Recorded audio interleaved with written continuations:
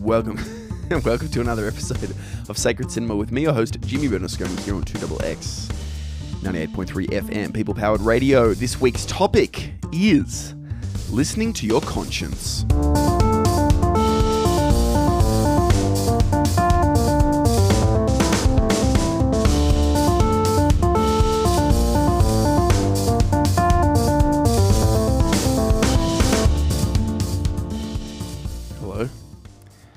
This is your conscience speaking. How are you? We haven't spoken in a while. Still feel bad about that thing you did? No, I'm just joking. This is me, Jimmy Bernasconi, the host of Sacred Cinema, as I said a couple of minutes ago. This week we're looking at listening to your conscience. Why? Well, last week we talked about Mean Girls, and we got into this territory about sort of indulging undesirable personas. And I figured I'd never seen the movie Heathers, directed by Michael Lehman from 1988, which is massive influence on Mean Girls, and I thought it was worth talking about. And I realized that sort of lifts up a lot of very similar themes, and it was obviously a massive influence on Mean Girls. And I was particularly drawn towards the Christian Slater character, JD, and I know this is not necessarily the way to view the film, but I saw him as sort of this personification of Veronica, the Winona Ryder character's sort of the bad side of her conscience. And I was like, that's a really interesting idea, looking at films that have characters that are kind of like the personification of the given protagonist's conscience. So we're going to be chatting, firstly, the 2022 version of Pinocchio, by Guillermo del Toro, not the one from Robert Zemeckis. We're then going to move on to Heathers, and then we're going to finish off with Richard Kelly's 2001 absolute belter, Donnie Darko. But let's kick things off to begin with the 2022 version of Pinocchio. So as I mentioned a second ago, this is the one directed by Guillermo del Toro, and just first things first, you can say what you want about the story or the script or the voice acting or what have you, but this is an absolute piece of art in terms of what you're looking at. As fans of the show would know that I love stop motion. I will go into bat for it every day of the week, and this one's probably just worth watching just for the artistry of it. Personally, I thought some of the dialogue and the story itself was, I guess I could watch it again and reanalyze it. I had some questions around some of the story choices and things like that, but it is a beautiful looking film. All of Guillermo del Toro's films are very beautiful. We're actually not going to talk about the film itself, the modern version of this film right away. We're going to start with, we're just going to briefly talk about the origins of the character Jiminy Cricket, because that's the depiction of the conscience in the Pinocchio franchise. And that's sort of what we're going to focus on in today's conversation. So if you haven't seen the original 1940 film of Pinocchio, Pinocchio's conscience is played by an actual character. Well, if you go onto Wikipedia and you look up Jiminy Cricket, it literally says occupation, conscience, which is, I thought was pretty funny. And also, I never realized this, but Jiminy Cricket, the initials JC, were apparently deliberately meant to mimic the initials of Jesus Christ, which would make sense because if you're a Christian, Jesus Christ is kind of the depiction of your conscience, I suppose, or when you think about your conscience, it's God speaking to you, that sort of thing. Now, there's a couple of aspects of the Jiminy Cricket character that were pretty monumental, not only in the history of filmmaking, but in just storytelling, Western storytelling in general. It's just basically that you could make an argument that the character of Jiminy Cricket is maybe one of the most important characters ever in the history of Western arts, as I sort of mentioned. You could argue that it sort of gave us the vocabulary as a human race, or just like a very vivid concept of what the conscience actually is. So it's not the concept of right and wrong necessarily. It's this entity that we kind of, that we sort of conceive that's within us, that sort of speaks to us. It's not part of us, or it's inside us. It lives literally in the new Pinocchio. It lives in Pinocchio's heart. It lives in there, but it's not like your arm or your leg. It's almost like a separate entity. You could call it an external entity, and specifically in the Pinocchio films, it's a very elegant. Because it's a cricket, it's an anthropomorphic. Or I don't know the difference necessarily in this case, whether it's anthropomorphic or personified, but it's like a human-like or anthropomorphic entity. So it's not just this ghost that's you shouldn't do. It's like a guy that walks around on legs and he's like, you shouldn't do this thing because X, Y, and Z. So this is a very influential archetype that has run through, absolutely permeated the culture for many decades. So it's definitely something that we should take notice of. Now, why I specifically want to talk about the new film after I watch it is because they actually make some choices to make the Jiminy Cricket character a little bit different to the one in the 1940 film. There are some similarities, so he still, retains his elegance. He's voiced by Ewan McGregor, and he's like a novelist, and he's like an intelligent guy. And again, because he's a cricket, he still has that sort of external quality. He's not actually part of Pinocchio, even though he lives within his heart. Some of the differences, first of all, not called Jiminy Cricket, just called Sebastian J. Cricket. So I don't know if it was intentional that the Jesus Christ element was removed, but that has been removed, either by coincidence or not. But there's another element of it that I think is really interesting, is that I also want to quickly mention that he's a little bit flawed. Like, he's a bit proud at the beginning of the film. Like, he's really interested in like fame and fortune, and that's going to have a little bit of relevance in a moment when I get into his actual character. But there's also, just in terms of the plot of the film, he's absent for a lot of the film. Like, while he is the narrator and sort of has that kind of omnipotence that you'd want from your conscience, like that Jesus Christ has, for example, and so he's the narrator, he sort of sees everything and is everywhere as well, so he's omnipresent as well. He's absent. He's not actually with Pinocchio for the most part of this film. He's not actually guiding Pinocchio in the most part of this film. And it was interesting. I went and watched the behind-the-scenes little short video about the film. I feel a bit naughty doing that because I like to keep these to my original takes, but I was curious and I watched it. It's interesting. Del Toro actually says that he deliberately made a choice that Pinocchio is accepted for who he is and all his flaws and failings, and that it's the world around him, it's the people around him that are inspired by him. So it's not a story, as you would know, the archetypal Pinocchio story is about maturation and becoming a real human being and going into the belly of the beast and saving your father and your friends, and by sacrificing yourself and by being a good boy and by not lying, that's how you become a better person. Interestingly, in this film, it's sort of the onus isn't, or the burden isn't really like on him as an individual to like align himself with the norms of the day. It's rather that his purity is the thing that makes everyone around him better. So it's a very 2022 film in that sense, if you think about the idea of, acceptance for who people are. People have rigid personalities. By accepting people for who they are, we can learn about ourselves, and for some reason we're supposed to change, but children aren't. Or something. I don't know. It's a very pro-child, children are smarter than adults kind of.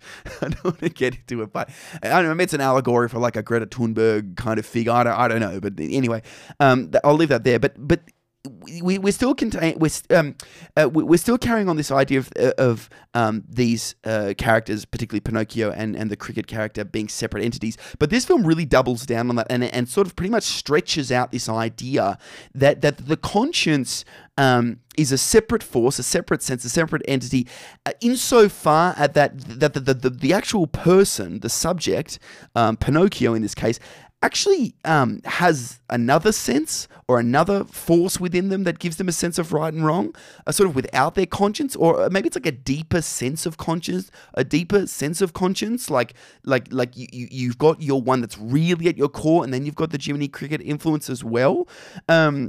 So it's kind of, you do sort of wonder, how Pinocchio is actually in this film, actually able to decipher what is the right and wrong thing to do, where that force comes from.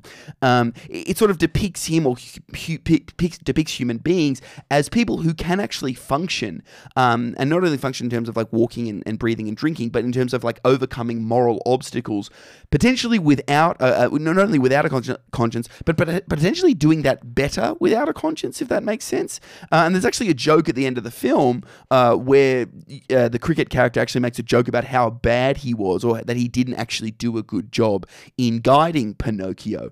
And if we think about that today, in today's world, I think that's sort of got that'll have a lot of resonance. I mean, if you think about this sort of our obsession with, particularly in like millennial culture, but like self-consciousness, and particularly like social conditioning, and like this idea of like self-care, and like the world and the systems are there, and they put too much pressure on you, and all that sense of guilt and sense of self-consciousness, and all your insecurities are things that you should fight against and ignore. And if you do feel like eating that piece of cake, you do it. You do you. This sort of concept of, I think "you do you" is a good phrase for that. It's like, don't listen to that voice that's constantly putting pressure on you. Do what feels comfortable. Do what makes you feel safe. And I'll leave that. Like, I'm not going to say that that's neither here nor there for the purpose of today's conversation, but I think it is interesting to say how this concept of the conscience has sort of shifted and like what its actual role, or better yet, what its actual importance is. And if we want to look back historically as well, I guess you could say that if you look through the history of like bad guys in history,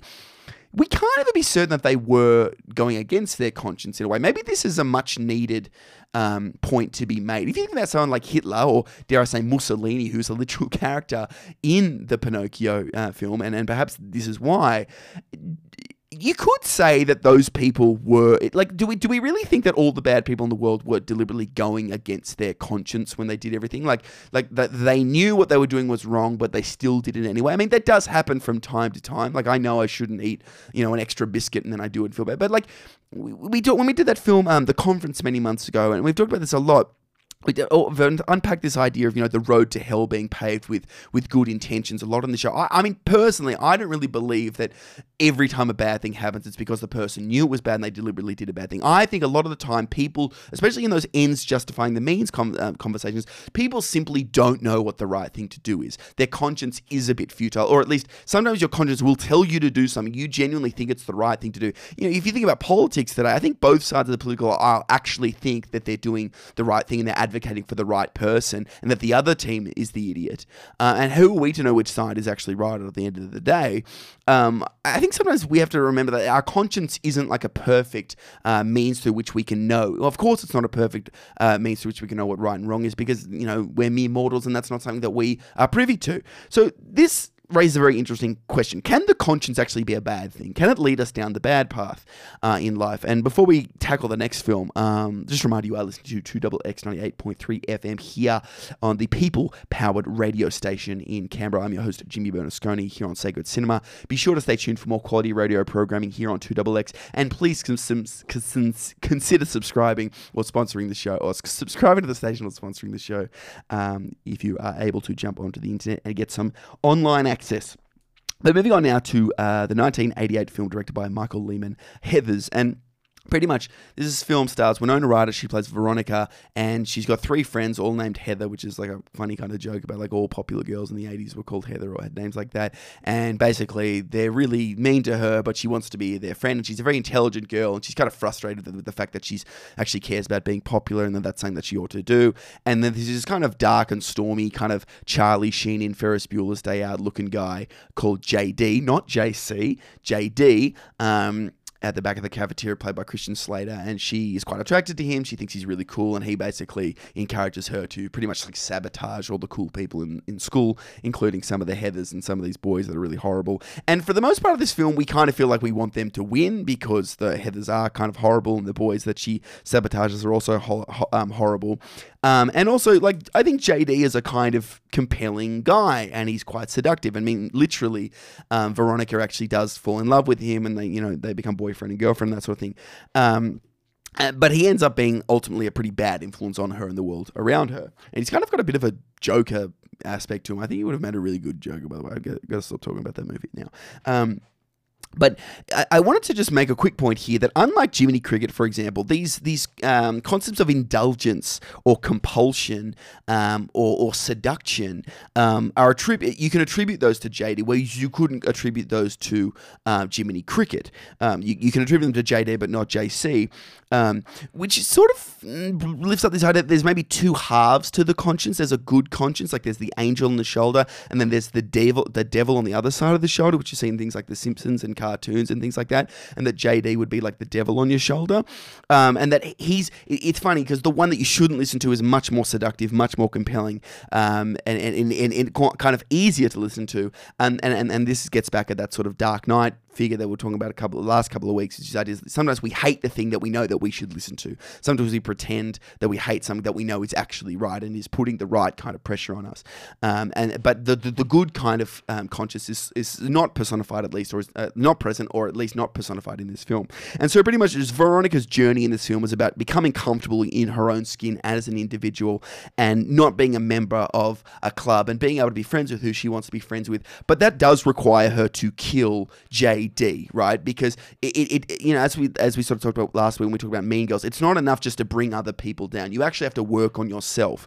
And as annoying as those other girls are, JD is actually a bad force. He's a horrible force. He's a vengeful force, and that's not the way to make yourself a better person. Just by sabotaging other people, that doesn't make you a better person. You can see so many ways this film influenced Mean Girls, down to very, very fine details.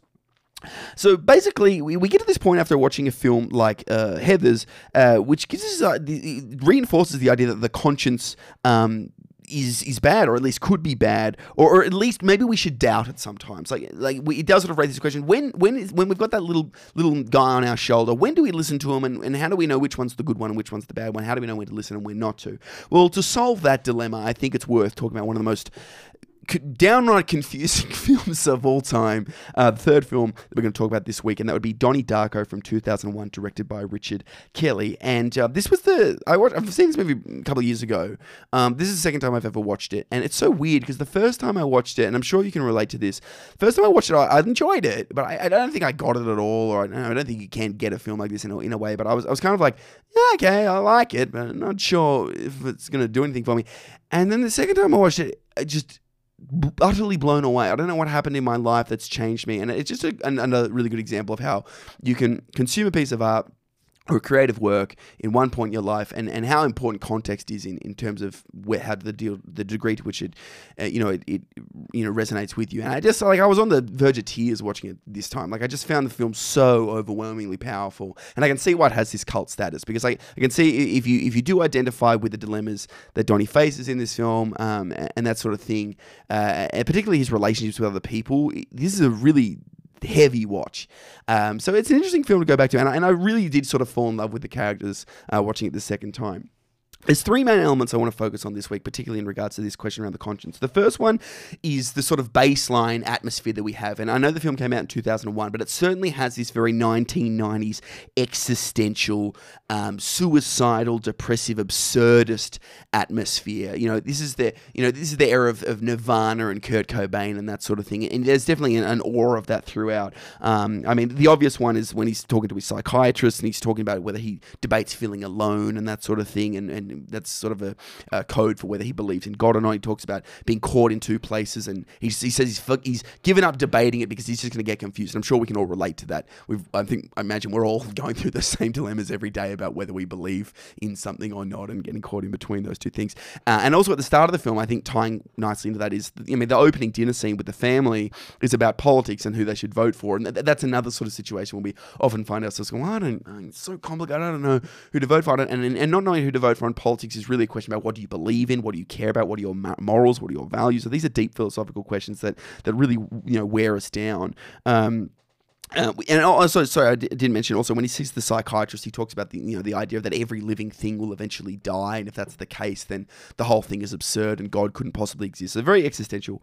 In the famous song, the Mad World song, they even have a line which is I find it kind of funny, I find it kind of sad. As we talked about a couple of weeks ago, we were talking about I think it was in the Kafka week, or which week we were talking about absurdism and the world either being a funny place for those who think, or it might have been. We were talking about, I can't remember which film we were talking about, but that old adage about the world being a funny place for people who think and a tragic place for those who feel, and then that sort of underpinning absurdity and that sort of thing. And also you have this character of Grandma Death, who I suppose is kind of like Donnie's future in a way. The way that the existential burdens of the world and reality can wear you down and make you a withered old decrepit person who is sort of waiting for Godot kind of thing, and she keeps going to that mailbox. So that's the first thing. And so when we start with that, if that's our baseline, if that's our springboard, it does sort of bring up the question of, well, what do we do? How do we navigate this world, this crazy world? Well, this is where the character of Frank, who is in my view, the personification of Donnie's conscience, or an aspect of his conscience, comes into play. And Frank is this big bunny rabbit, which is kind of a really interesting choice. It's kind of playful, it's kind of childish, but he's also kind of scary and freaky and a bit like an alien and that sort of thing. So it's very sort of quirky, horrific, yet it's sort of scary, but not quite scary, and that's kind of what our conscience is in the dark depths of the night. It is kind of silly that we care about it. It is sort of absurd that we care about every little thing, but it also is. Existentialism is terrifying. It's probably the most terrifying thing in the world. And again, similarly to JD and Heather's, this depiction of the conscience, of the human conscience, is very compelling. And Donnie really has no choice in the matter when Frank tells him to do things. And I should say at this point, by the way, people consider this film like a really important film about mental health, specifically schizophrenia. I've not read it that way at all. I know that that is a way to read the film, and all power to people that do that. But for the purpose of today's episode, we're not talking about it being a question of schizophrenia and that sort of thing. We're talking about on I suppose maybe a little bit of a more street level sense. So when he does listen to Frank, right, when he listens to his conscience, he does really bad things. But what he finds out is that in the long run, a good thing happens as a result. So when he floods the water, floods the school, he finds out that's the reason that becomes because he does that. The consequence of that is that he gets to meet Gretchen, who becomes his girlfriend, and he even has there's a line where it's like, "I'm glad the school got flooded. That means I got to meet you." And later when he lights Patrick Swayze's house on fire, for example, they find out that Patrick Swayze was actually running a child pornography ring. So it's this weird ends justifying the means thing again, where when the conscience tells you to do something that is capital B bad, there can be this sort of overarching good thing that happens as a result. So it's really hard to know when or when not to trust the conscience, because I guess in one sense it tells you to do something, you could do something, a good thing could come from, there's always going to be a cost. Now sometimes that cost is definitely worth it, but there is always going to be a cost to it, and it's a bit of a gamble knowing the degree to which you're willing to take that cost. And later in the film we find that there's a massive cost to giving Frank full reign, let's say, but I'll get to that in a second. So knowing that our actions do sort of have these immediate impacts on the world and are potentially profoundly good or profoundly bad, this is where I think that the whole time travel element of the film comes into it, because it's a kind of weird curveball. It kind of doesn't feel like it fits into the film, but then when you start to think about it and the specific concept that they're talking about, or the conception of time travel in this film, I think it's absolutely apt. So the way that it's depicted is where these people, you can sort of see the trajectory that they're going in life. That weird, like, liquid thing comes out of their chest, and you can kind of see where they're going. And all the while, Donnie is sort of taking these commands from Frank, and then things are happening as a result. So I suppose one way you can read all that is that human beings, like by virtue of the nature of space and time, we actually can time travel in a way, or at least manipulate the future in the present. Rewatching it this time, it did remind me a lot of like a movie like Tenet. Definitely Denis Villeneuve, his film Arrival. To a lesser extent, I guess Interstellar, but specifically Arrival, and the idea that forgetting time, not thinking about time as like this linear thing, or at least if you think about it in a linear way, thinking about that all moments are happening. I suppose this is the interstellar aspect of it. All moments kind of happening simultaneously on this sort of web or this network of moments. Like you're in a library and all the moments are sitting on the shelf. Yes, they go from left to right, but if you do something in this moment right now, it will have almost like this direct or immediate effect. Whatever you do right now, if you clap your hands or if you pick up a book in front of you or you throw a rock through a window, that will inevitably have some kind of impact 50, 60, 70 plus years down the future. You might not know what it is right now, but we do have this sort of direct and immediate relationship with the future in all moments of time. So it sort of creates this burden, right? Basically, every choice we make or every choice we have in front of us is going to in some way affect people in the future. Another way of putting that, it's going to and it's going to affect people either in a positive or a negative way, as the film explores. Particularly, the Swayze character is a really good one for that, where he sort of essentially condemned by a bad act that Donnie does by burning down his house. So another way of putting that is that every time we choose to do something, right, we are inevitably, to some extent, either saving or protecting or condemning someone in the future, to some extent, to some degree. And I guess the level of profundity of our actions in the present, as informed by our conscience, is going to either save or condemn someone to some extent in the future, right? And that's what, I think that's why they make that joke about the love and fear thing, because it's kind of like the absurdity of thinking that something's either an act of love or an act of fear. It's more so that like everything you do is going to, it's going to make someone feel loved, but someone else feel condemned, right? It's going to have a multiplicity of impacts. And I suppose what really comes down to is what combination of good and bad do you want to elicit in the future, right now in the present? Now, this makes it even all the more absurd because how can you know when you've got this hundreds and thousands vibe, this kaleidoscopic, a world in front of you where there's so many interconnected people and it's such a convoluted mess to deal with, to know what we want to do, how we want to impact the future. Well, I think to solve that problem, the film gives us kind of this anchor, right?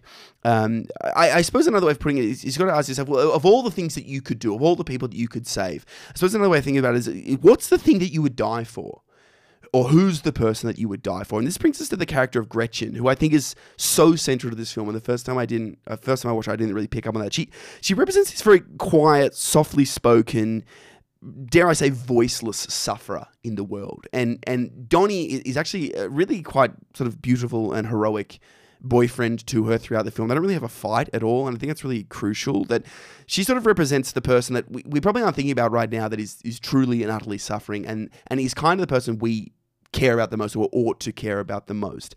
And so when everything gets on the line, when everything comes down to it, right, and listening to these compulsions from Frank and weighing up whether not weighing up whether he should or shouldn't, but being at the mercy of Frank, when we look at it through the Gretchen's character, we look at this film and Donnie's actions and how they relate to Gretchen, we realize that Frank is kind of like this, and we find out who Frank actually is, and I don't want to give away any spoilers or anything like that, but Frank is kind of like a bit of an absurd entity to really give a voice to, right? Frank is just an everyday guy in a way. His voice is as important as anyone else's.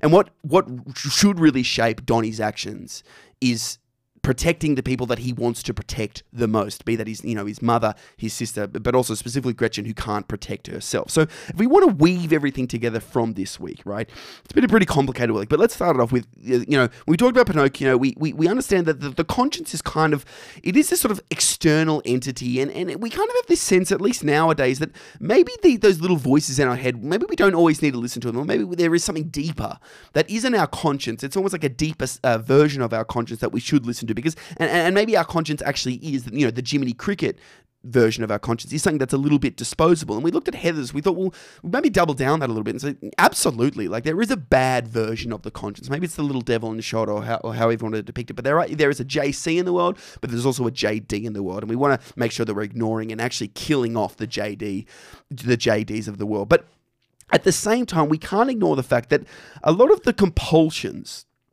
a lot of the time, the compulsions that we hear from our conscience can lead to profoundly good impacts, even if there is sort of a shade of badness to them. The Patrick Swayzes in Donnie Dark of the world need to be stopped, and sometimes that is by listening to our conscience, even if that conscience is sometimes riddled or polluted with a level of malevolence. So I suppose we need to remember that we will always hear voices and have random thoughts from time to time, but when it comes down to it, there's always going to be one singular core desire or ideal that we care about the most, or maybe it's a specific desire about a specific person that we care about the most. So maybe amongst all the noise, we need to listen out for that one singular call, and perhaps we need to heed to it, even if it does ultimately kill us, because at the end of the day, it is sort of what our lives ultimately depend on.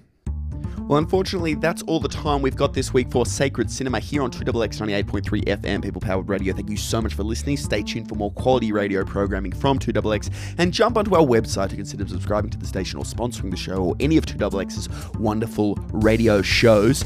Please get in contact with me as well. Any feedback, any recommendations, any comments about the show will be very much welcomed, and we'll see you again next week.